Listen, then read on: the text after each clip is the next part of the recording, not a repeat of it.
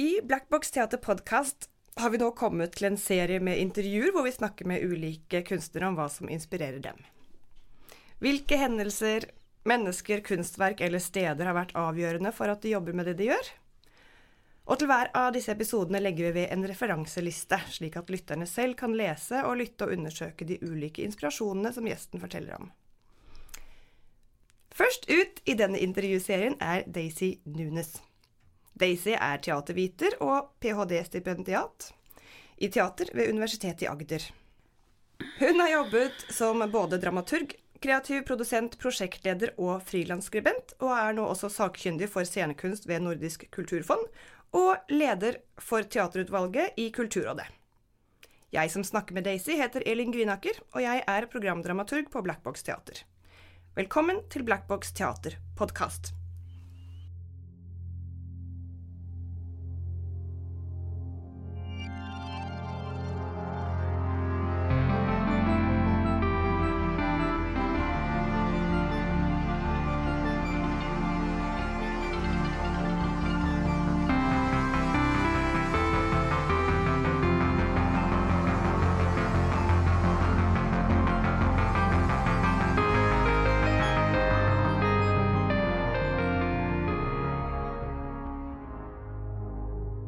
Velkommen, Daisy.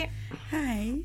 Du bor jo i Kristiansand nå, på grunn av PhD-stipendiatet ditt der. Men nå er det i Oslo en tur, og da kunne vi gjøre det her intervjuet i vårt homemade studio her på Black Box Teater. Vi sitter altså i sånn relativt stort møterom, og det er godt dekket til med sånn tekstil på veggene. Faktisk er det madrasser som er spent opp for at vi skal ha skikkelig profflyd. Og vi har et koronavennlig stort bord mellom oss. Vi har antibac, og vi har Kleenex, hvis det skulle bli Tårer. Sist gang jeg så det, det var jo under Oslo Internasjonale Teaterfestival her i mars. Og da skulle du hatt en salong som het Decolonizing the Performing Arts 2, The Gaze, Colonialism and Aesthetics. Stemmer. Men det her måtte vi avlyse på grunn av corona. Og jeg tror aldri jeg har sett så mange interesserte eller deltar på en Facebook-event på et fagprogram her på huset før. Så jeg tror det var mange som var skuffet over at det ikke ble noe av i første omgang da. Fordi dette må vi gjøre. Men fortell meg litt om det da. Hvordan ble denne situasjonen for deg da alt lukket ned? Det var veldig hyggelig å høre at det var veldig mange interesserte i eventen. Det virker som det er så veldig lenge siden nå. Når jeg ser tilbake på det, så er jo det bare 2 måneder siden. Ja, snart 2 måneder siden. Jeg var, da det ble jo annonsert lockdown, så var jeg i Oslo forberedt å gå på scenen dagen etter med denne salongen. Som denne eventet skal være del 2 i et prosjekt som er på 7 salonger, som heter å dekolonisere scenekunsten, eller Decolonizing Performing Arts. Del 1 var i juni i fjor med brasiliansk filmskaper som het Sabrina Fidalgo. Hun var i Europa da på den tiden, og jeg inviterte henne til å komme til Oslo og ha en spesialvisning av de viktigste verkene i hennes filmografi. Og så var det del 2 det som ble avlyst nå, som på en måte sammenfallet med min PhD. Og jeg lagde en performance lecture, en performance-foredrag som det kanskje heter på norsk, og hvor jeg skal ta for meg muligheten for et svart kvinnelig kunstblikk. Basert på Bell Hooks, som er en svart feminist fra USA, som har skrevet en artikkel som heter The Oppositional Gaze, og som jeg skrev om for Black Box i publikasjon nummer 2, var det? Ja. I begynnelsen av 2019. Det begynner å bli lenge siden, altså, alle disse tingene. Jeg lagde en performance lecture hvor jeg tok utgangspunkt i min egen erfaring som tilskuer, som ung svart jente i Brasil, i et audiovisuell kultur som er hvit og dominert av en veldig stereotypisk forhold til den svart kvinnelige kroppen. Så det var utgangspunktet, og da tok jeg en sånn tur gjennom teorien om blikk, om hvordan folk ser, hva som former, måten vi ser ting på. Og så hadde jeg invitert også Lisa Andrine Bernhoft Sjødin, som skal være en samtalestarter og en også sparringpartner i hele prosessen. Ja. Så vi har jo fortsatt å ha kontakt og håper å kunne gjennomføre det når alt dette er over. Ikke sant? For det var jo helt klart. Vi var jo nesten ned på å diskutere hva som kunne serveres, og så kan man ikke ha druer, fordi da er det for mange hender i fatet. Nettopp. At vi ikke kunne skjære opp frukt, for altså frukt var en del av det sanselige, for å si det sånn. Ikke bare visuelt, men at vi skulle også smake. Og så det var litt provokasjon. Jeg skal ikke gi spoiler. Don't spoil too much, because det her må gjøres. Alt er klart. Vi skal bare vente til at vi kan være i rom sammen igjen. Yes. Men hva har du gjort da i denne perioden hvor alt har vært stengt, og vi skal holde oss vekk, eller? Det var jo litt sånn blandet for meg. Blandede følelser, blandende... Altså, en dag etter den andre var jo på en måte sånn det ble. Jeg dro til Kristiansand. Etter at alt ble stengt her i Oslo, så bare fant jeg... Altså havna jeg i karantene, så jeg måtte vente jo her i Oslo til karantenen var over. Så dro jeg tilbake til Kristiansand, til leiligheten min, og der var jo sånn, universitetet ble stengt. Vi ble plassert på hjemmene våre, ikke sant? På hjemmekontor. Og jeg hadde jo noen opplegg som var obligatorisk, noen teoretiske fag som man skal ta i sitt første år på PhD-programmet. Så det var jo ikke mange på ting å gjøre. Nei.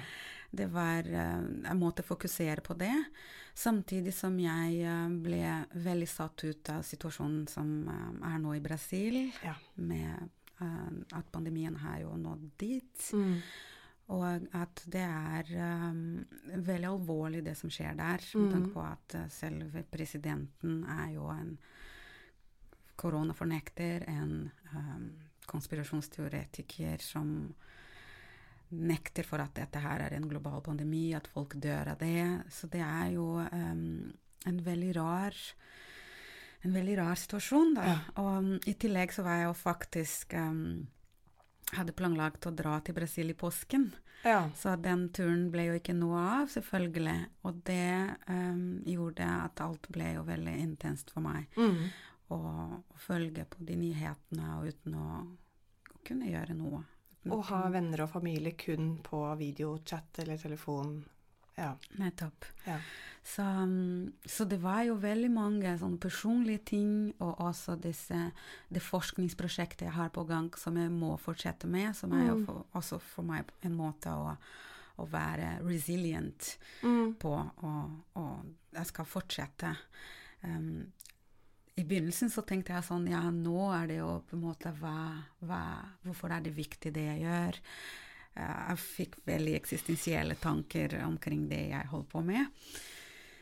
Og så gikk dagene og begynte å se hvordan ting utspiller seg på den globale scenen, for å si det sånn. Og det gjorde meg veldig sikker på at det jeg gjør er viktig. Ja. Kan du bare pike litt, gi oss en liten pik på det? Altså, fordi det er jo så utrolig store kontraster også i verden, og selv om alle på en måte er offer for det samme. Så hvordan tenker du at ditt prosjekt har Har et momentum? Jeg jobber med det kolonialisering som teoretisk paradigma, eller en måte å tenke verden på, som som egentlig ikke noe nytt. For eksempel FN har en dekoloniseringsavdeling, en komité hvor man skal diskutere disse ting, mest med tanke på dekolonisering av Afrika, og hvordan de forskjellige kolonimaktene forlot Afrika, og hvordan disse samfunnene skulle organiseres ut av den koloniale maktforholdene. Men på et diskursnivå og på et akademisk nivå, på kunstnerisk, så jo dekolonisering vært en slags trend, en vending, som man kan også si, som har begynt med styrke på slutten av 2010-åra. Så det har jo vært hvor det mye fokus på narrativer, på symboler. Det litt sånn strukturelle, hvordan man ser på de forskjellige strukturene i samfunnet, og hvordan kolonialismen har jo preget alt dette. Ja. Så i kunsten og i akademia så har man jo en snakk om representasjon eller representativitet, at det skal være flere historier, at man skal fortelle ting fra flere perspektiver. Og da må jo det fornyes, det må komme flere til. Det må jo være nye diskusjoner, nye samtaler, og ikke minst nye spørsmål. Ja. Så det jo egentlig det jeg holder på med, og mitt perspektiv jo fra eget ståsted som svart kvinne, så tar jeg jo sånne svart kvinnelige kunstnere sine perspektiver i en samtidskunstnerisk sammenheng, da. Og de perspektivene som åpnes nå, ved at verden både samlet og helt splintret, må jo være veldig... Og akkurat med koronakrisen, så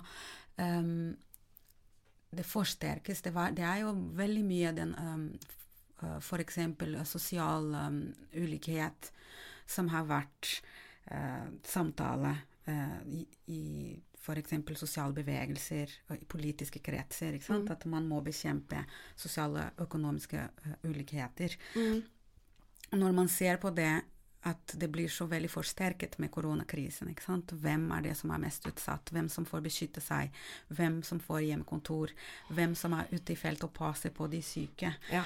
Og da det jo egentlig en veldig stor representasjon av svarte, indigenous,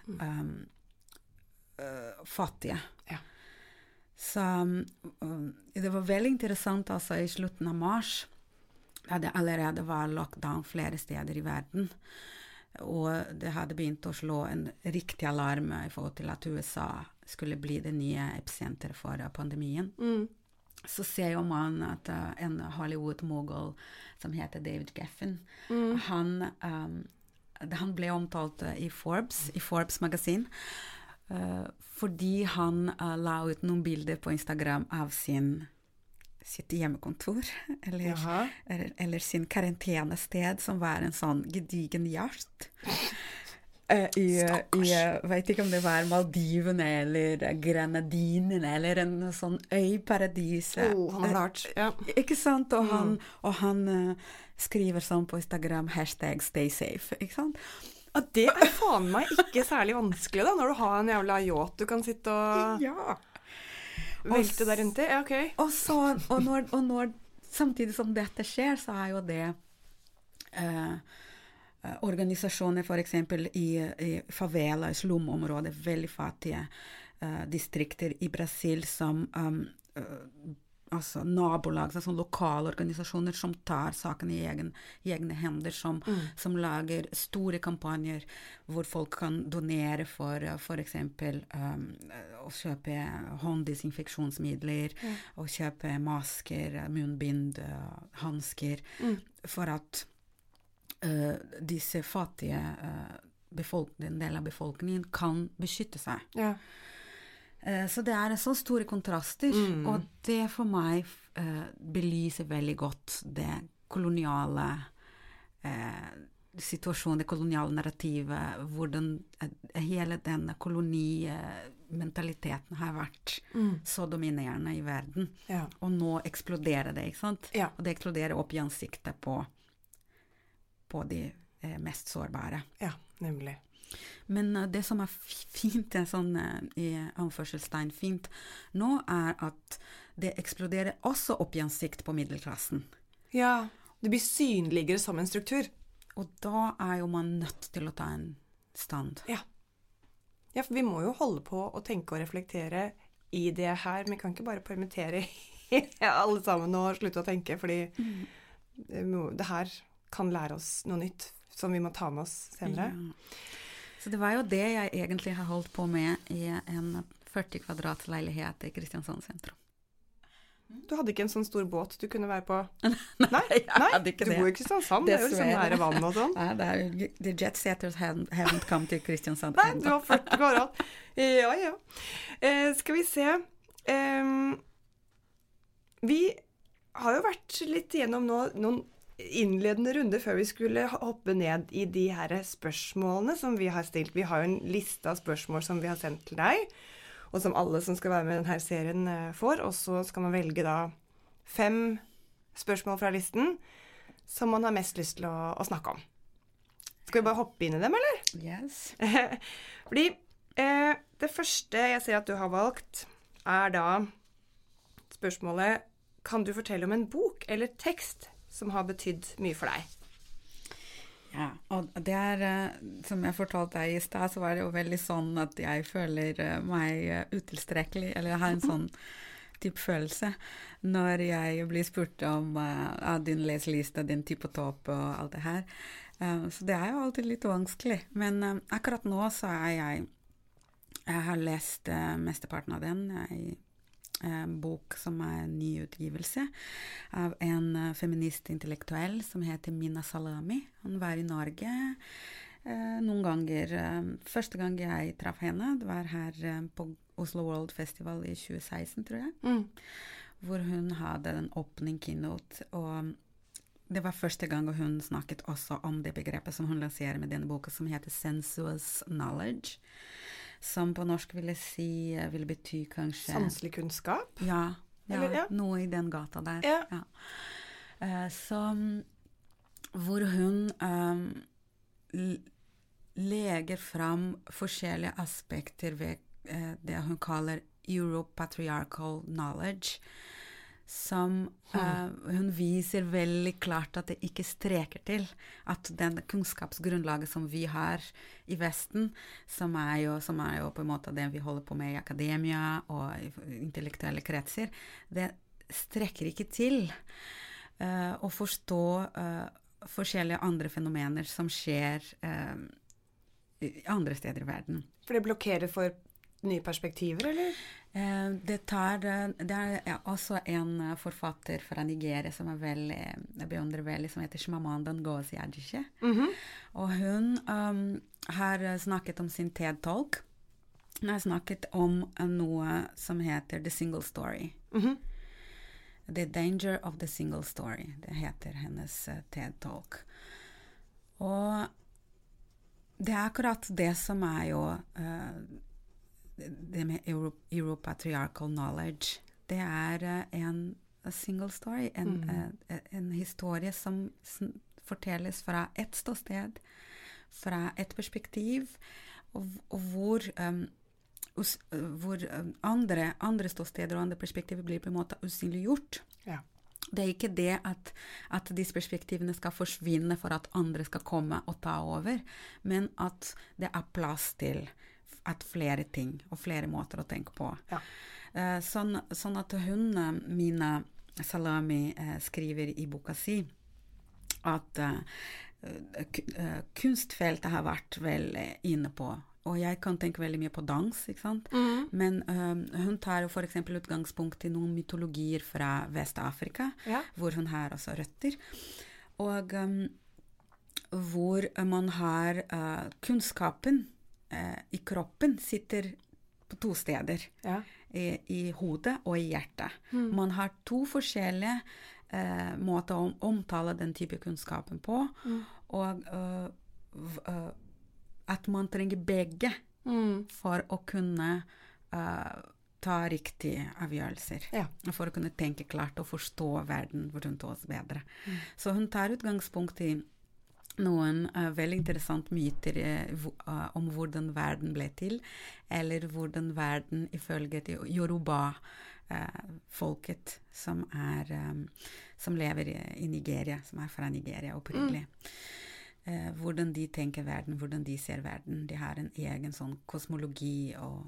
Så det jo det utgangspunktet hun bruker for å snakke om for eksempel skjønnhet, om dekolonisering, om kunnskap og hvordan kunnskap formidles. Og selv om jeg ser at dansere og folk som jobber med å uttrykke seg gjennom kroppen, har snakket om det, om at det sitter kunnskap i kroppen.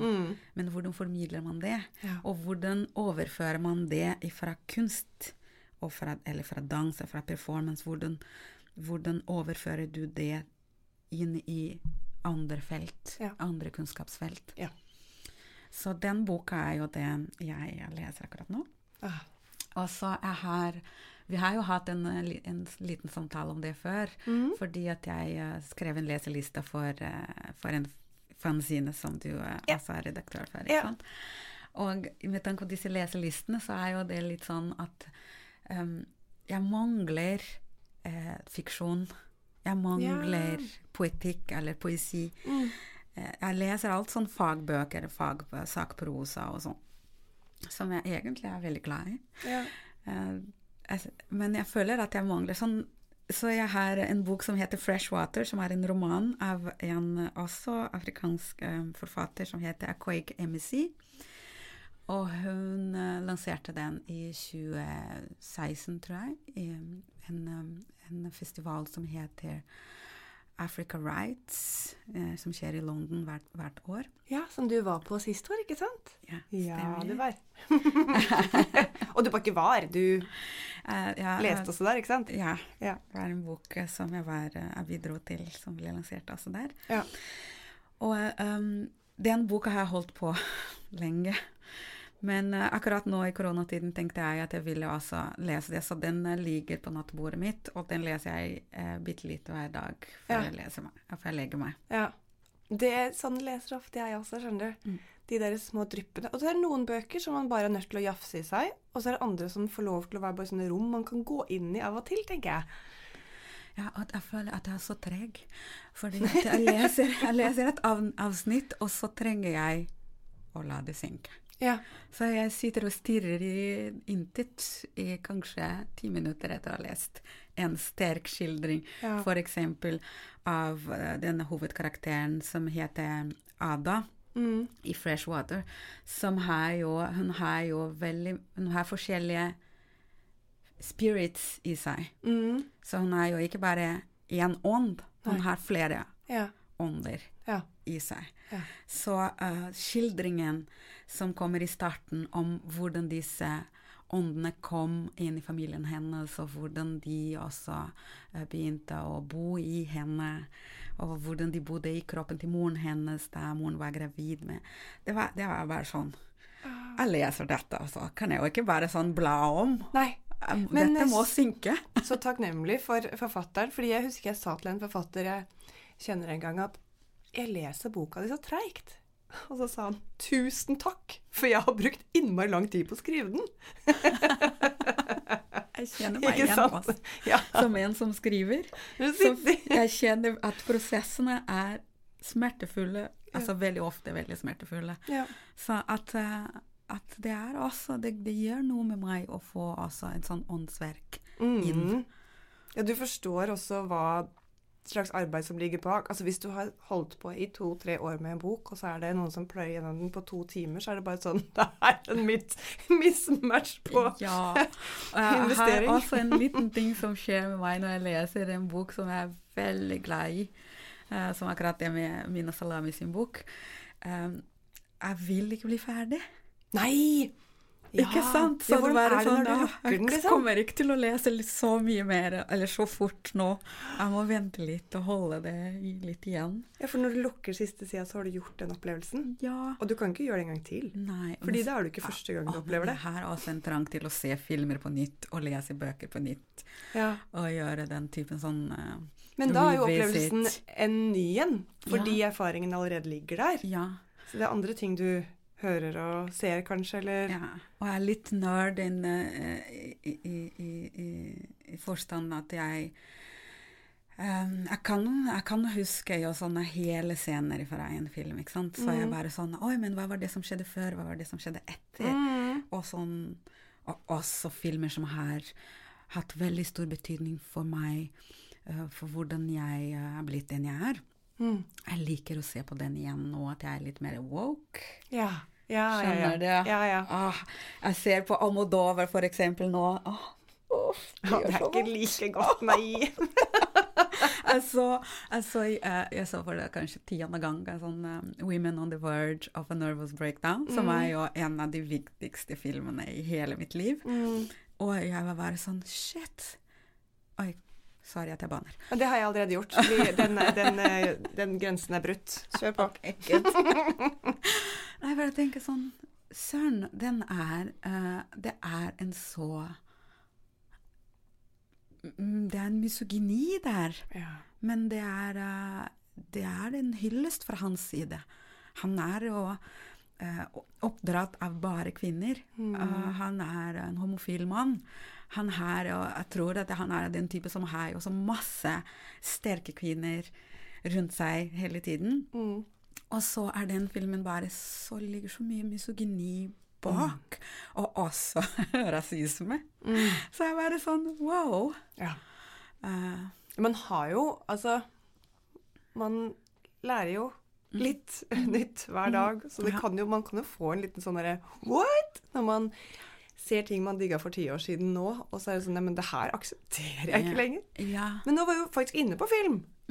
Fordi det neste spørsmål du har valgt ut, nå kanskje jeg avbrøt deg litt, men nei, bra. Det er jo da, er det en film som har betydd mye for deg, som kanskje utover den du nevnte nå. Ja, en film som har betydd veldig mye for meg er Daughters of the Dust. En film som er en svart feministfilm fra USA, som ble lansert i 1991. Hvem har laget den? Hun heter Julie Dash, regissøren. Og den filmen ble en sånn slags cult, en klassiker, en født klassiker, og det var den første filmen av en svart kvinnelig regissør som ble vist i stor kinokretser i USA. Ok. Det er 30 år siden.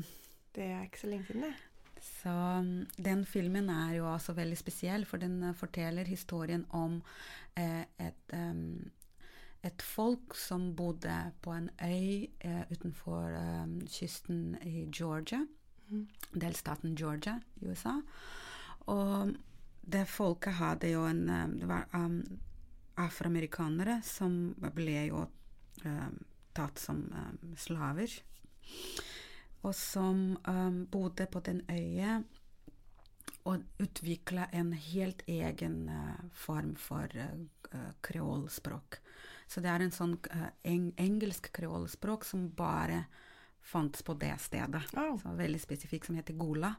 Og også de menneskene ble også kjent som Gola. Et slags sånn etnisitetsbetegnelse. Og det var jo matriarkalske. Og filmen forteller historien om hvordan de siste kvinnene der, eller en familie på 3 generasjoner med kvinner, forbereder seg til å flytte til fastlandet. Oi. Og hva de kommer til å forlate, alle de minnene og alle historiene de hadde jo på det, gjennom generasjonene i familien sin. Ja. Og den filmen er også omtalt av Bell Hooks, som er jo en favoritt ever. som en film som kan være et alternativ for en fortellende filmatisk narrativ. For både Julie Dash og Bell Hooks, de påstår at lineære filmatiske fortellinger, sånn narrativer, de umuliggjør et feministisk cinema. Ja. Hvorfor det? Fordi at når du begynner å fortelle på den måten ting alt har blitt fortalt på, så reproduserer du noe. For du kan jo ikke skille formen fra innholdet i så veldig stor grad, tenker de. Og derfor, hvis du vil ha en revolusjonært innhold, så må du ha revolusjonær form. Ja, og det har den her. Ja. Det er ikke en film du ser på mens du filer neglen eller gjør noe annet. Det krever veldig mye av tilskueren. Du kjenner jo igjen Hollywood-filmene. Du vet akkurat hva som skal skje. Ja. Du vet bare ikke akkurat hvordan de kommer til å si det den gangen her. Nettopp. Hvordan skal de vri på det denne gangen? Ikke sant? Ja. Så du kan jo hele tiden være på forkant på et eller annet vis som tilskuer der, men når det kommer noe helt sånn nytt, så må du sitte og ta inn alt, og det krever jo litt. Ja, virkelig. Så er det jo en film av en litt yngre filmskaper som heter Ava DuVernay, og hun er veldig aktiv også innenfor produksjon, og hun jobber nå veldig mye på TV-kanalen til Oprah. Ja. Det er Oprah Winfrey Network. Og hun har blitt veldig stor etter hvert også med tanke på nettverket sitt, et produsentselskap som heter Array. Men en av de første spillefilmer som hun har lagt heter Middle of Nowhere, og forteller historien om en ung kvinne i USA som har en mann som sitter i fengsel. Og denne filmen har jo, det er en fiksjonell film, ikke sant? Men den har jo også vekket hennes oppmerksomhet mot den der mass incarceration-problemstillingen, at det er 2,3 millioner mennesker i USA som sitter i fengsel, og at størsteparten av denne massen er jo svarte menn. Så etter det så laget hun en dokumentar som heter 13th, som er på Netflix. Jaha. Som er en virkelig må ses. Den ligger der nå? Ja. 13th. Der hun snakker med veldig mange aktivister og forteller ikke minst historien som var veldig interessant, fordi historien om hvordan denne mass incarceration ble så stor i USA, og hvordan den eksploderte, og det eksploderte jo nettopp under Clinton-regjering. Så når Hillary Clinton da for 4 år siden ville bli president i USA, så var hun grundig konfrontert med dette, med denne historien. Altså, du var en del av en politikk som har gjort at 2,3 millioner mennesker sitter i fengsel. Og at man sitter i fengsel for ingenting. At man har en sånn veldig lav terskel for å fengsle, spesielt svarte.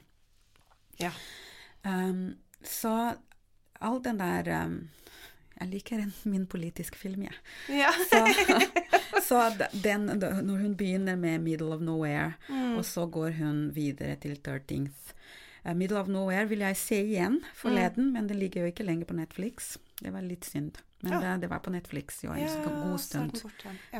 Sånn er det. Og så hvordan de karakterene, sånn hun har en søster, hun har en mor, og den her spenningen mellom kjønnene, at mennene er jo på en måte fraværende, mannen i hennes liv er i fengsel, han har dreit seg ut big time, og så dukker det en ny mann i hennes liv, og hvordan, altså det en kjærlighetshistorie, men det en kjærlighetshistorie på veldig mange fronter, eller på veldig mange, du ser det fra veldig mange sider, du ser denne moren som på en måte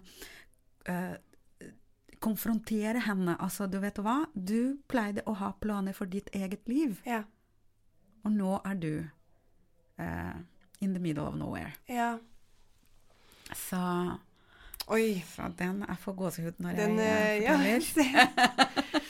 den kan man jo prøve å søke opp et annet sted. Den finnes jo. Alt av dette jo egentlig ikke så veldig vanskelig å finne, for det jo amerikansk film. Ikke sant? Og det som jeg bare gjentar, vi lager jo den her referanselisten som man kan lese, som ligger som tekst ved siden av podcast-episoden, så man kan lese den her lista, og så kan man gå og søke seg rundt og finne de tingene man har lyst til å se eller oppleve. Eller, har du flere film du vil snakke om? Ja, og så har jeg jo det altså det hele den situasjonen som skjer i Latinamerika, men også spesifikt i Brasil, som veldig politisk betent. Den her også, det gir også et utslag i film, i kunst.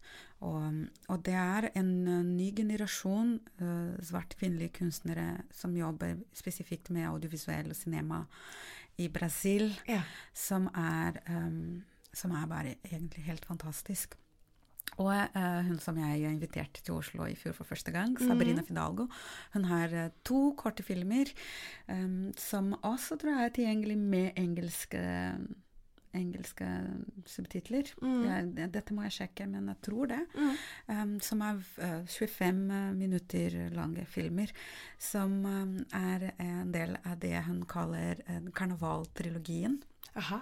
Hvor hun, også karneval jo noe som også står meg veldig nær, for jeg vokste opp i det slags miljø, og hvor hun plasserer sine historier i disse veldig korte, den veldig korte periodene som jo karnevalet i Rio.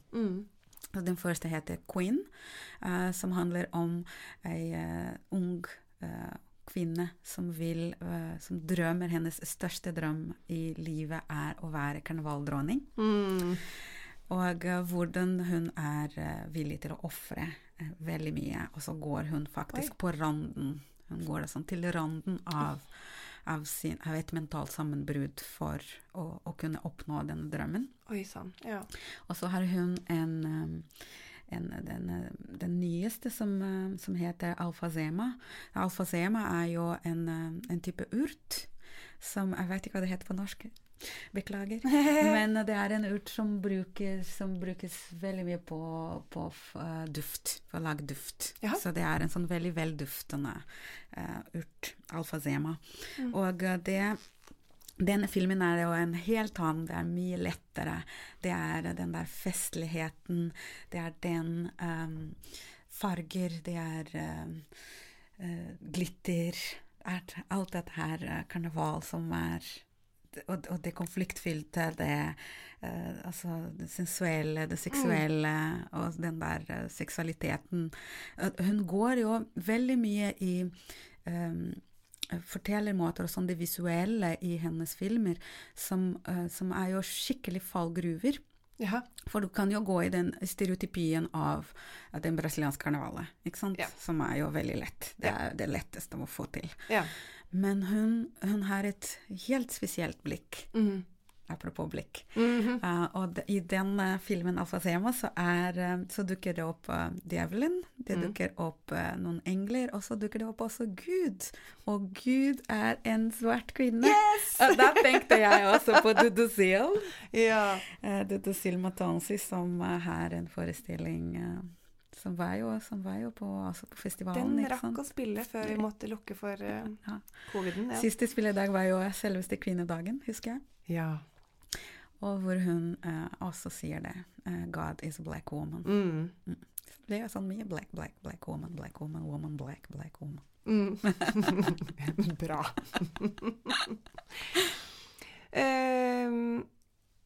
Da håper man så kan søke opp de da, så man kan få sett de. Skal vi se,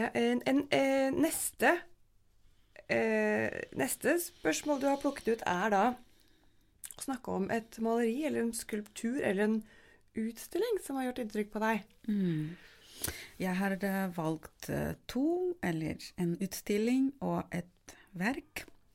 Den utstillingen den store internasjonale utstillingen med verk av Jean-Michel Basquiat, som jeg så i São Paulo for 3 år siden. Nei, 2 år siden. For 2 år siden. Som var på de fleste store museer. Dessverre så kom det ikke til Norge. Nei. Jeg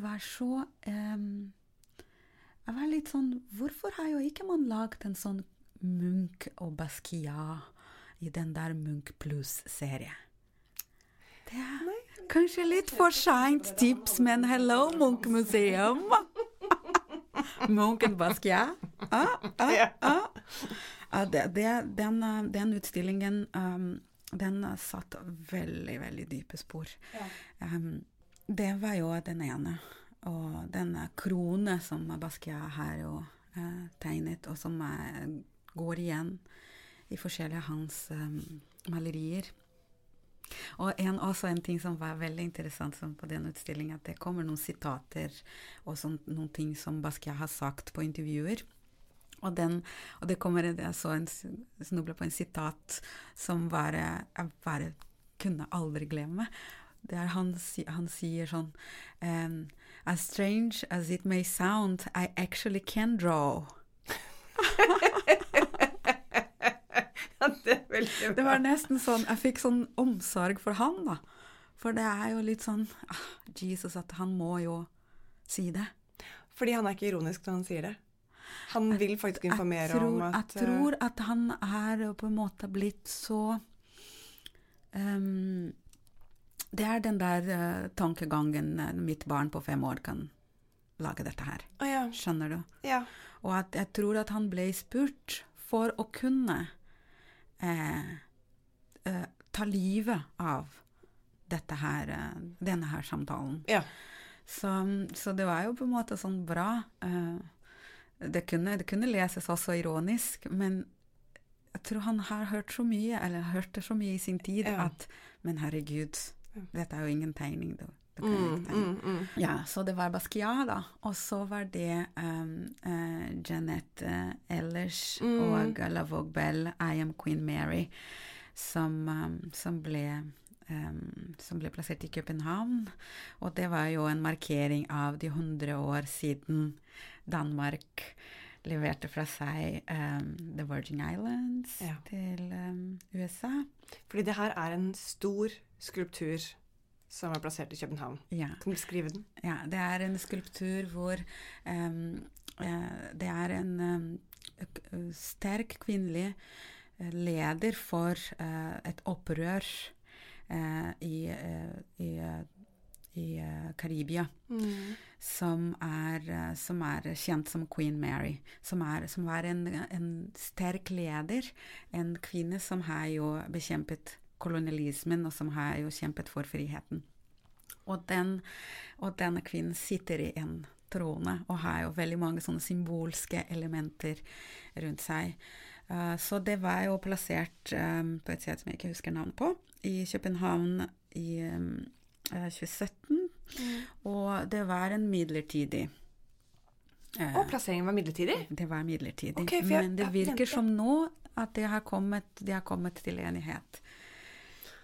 Bra. Om å plassere det permanent. Ja, for jeg hadde en eller annen sånn hunch om at det var i nærheten av den sorte diamant nede ved kanalen der, men jeg vet ikke, det må jeg sjekke opp, fordi neste gang jeg skal til København, så skal jeg få sett den. Ja.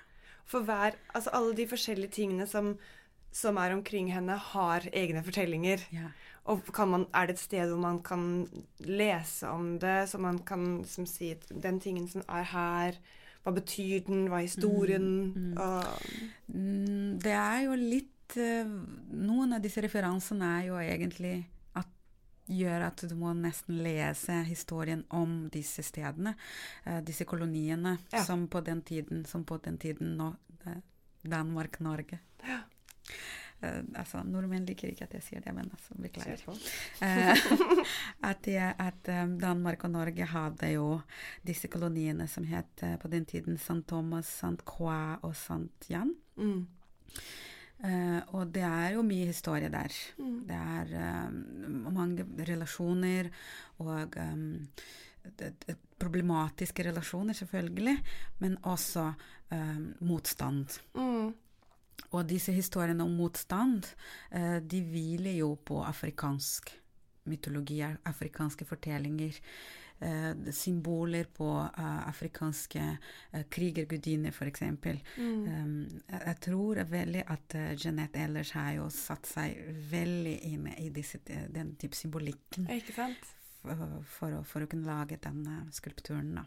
Ja, fordi det jeg tenker med det der at noen kunstverk det jo godt at man åpner for sånn sanselig og ser hva skjer med meg når jeg tar inn det kunstverket her. Så det noen kunstverk hvor man kanskje også skal begynne å lese litt rundt hva det det forteller.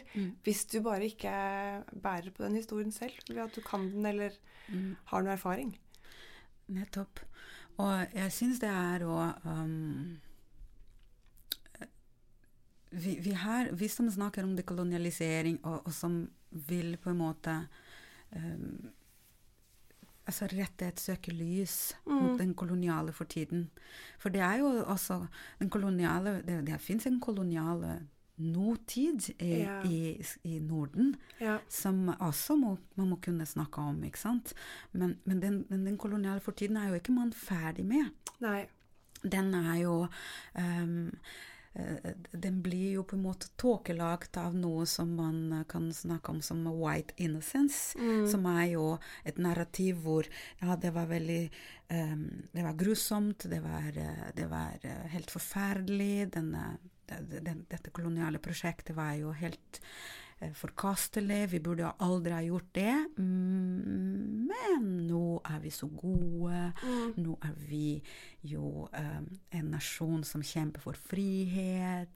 Og nå har vi jo satt post foran det ordet, så nå har vi fiksa det. Nå det over. Ja! Ikke sant? Ikke minst å si at dette postkolonial. Vi har en postkolonial realitet nå, og det bare sånn nei. Sorry. Men det jo bra å dra fram. Så for oss som vil altså innen våre kunstneriske virke vil snakke om kolonialisering og den koloniale fortiden, vi må på en måte være litt pedagogiske. Ja. Jeg tror veldig at folk som har ressurser og privilegier og kan faktisk skaffe seg bøker og skaffe seg informasjon, må selvfølgelig gjøre sin del av jobben og oppsøke denne historien, for eksempel disse US Virgin Islands. Samtidig som at når jeg formidler et kunstverk, så vil jeg nå ut. Jeg vil inkludere den unge som ikke lærer om dette på skolen, eller som lærer om det på en veldig overfladisk måte. Så jeg synes det veldig viktig da, at man kanskje ikke vet hva hodepynt betyr, eller hva et objekt, denne figuren har i hånda, hva det betyr, men at hvorfor det viktig at hun bruker sin afrikansk arv for å fremme et ideal om frihet? Ja. Hvorfor det viktig? Hvorfor det jo egentlig den strategien hun velger? Ja. Så jeg tror det der samtalen på en måte blir konstruktiv. Ja. Den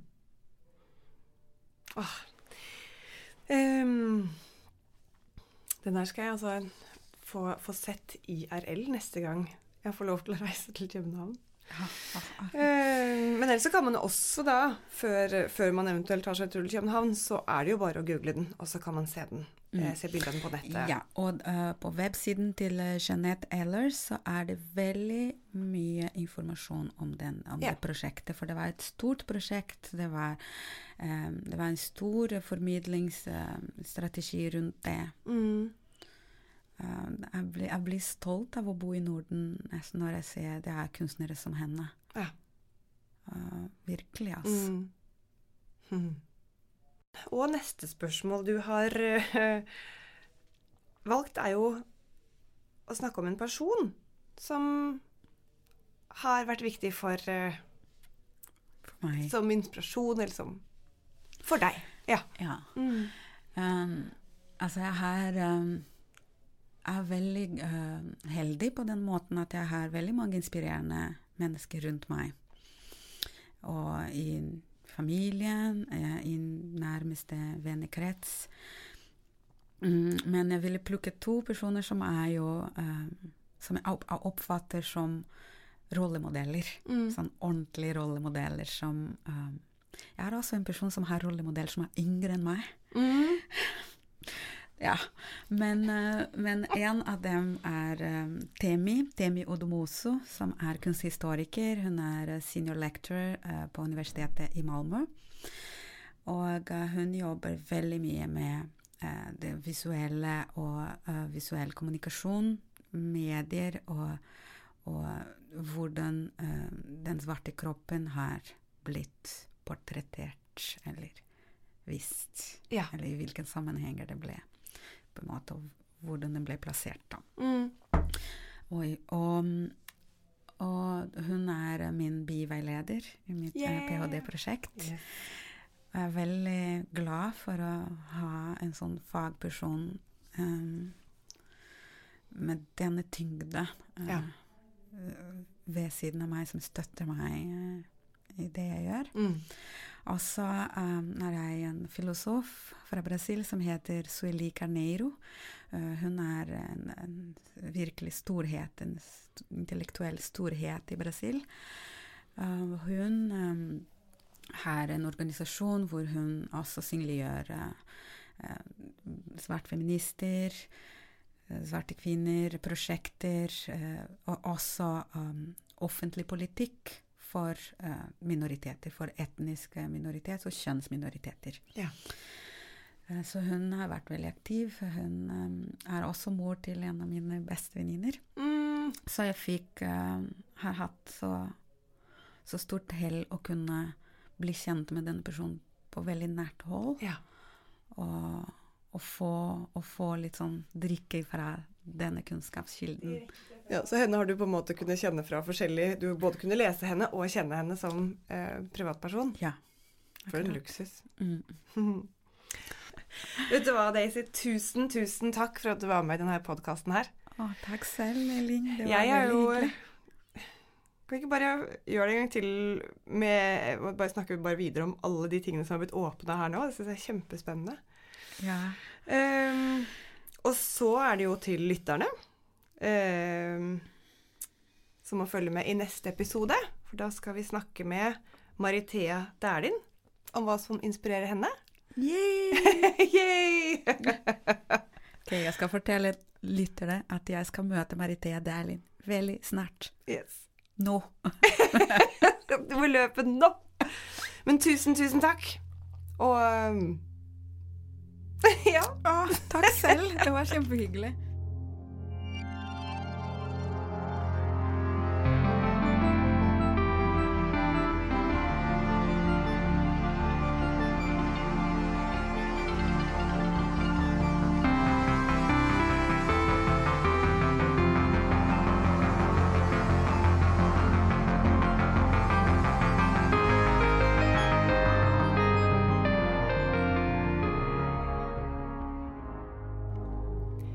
Du har nå hørt den 7. episoden av Black Box Teaterpodcast.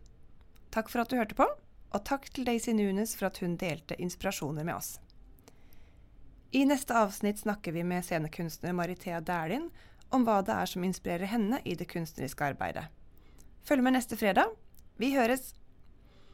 Black Box Teaterpodcast er laget av Agnar Ribe, Martin Langli, Kristoffer Busch, Oda Temte og meg, Elin Grinaker. Black Box Teater er støttet av Kulturdepartementet og Oslo kommune. Følg med på Black Box Teaters sosiale mediekanaler på Facebook og Instagram, så er du sikker på at du får med deg siste nytt om podcasten vår. Har du en tilbakemelding du vil dele med oss angående podcasten? Skriv gjerne en e-post til oda@blackbox.no.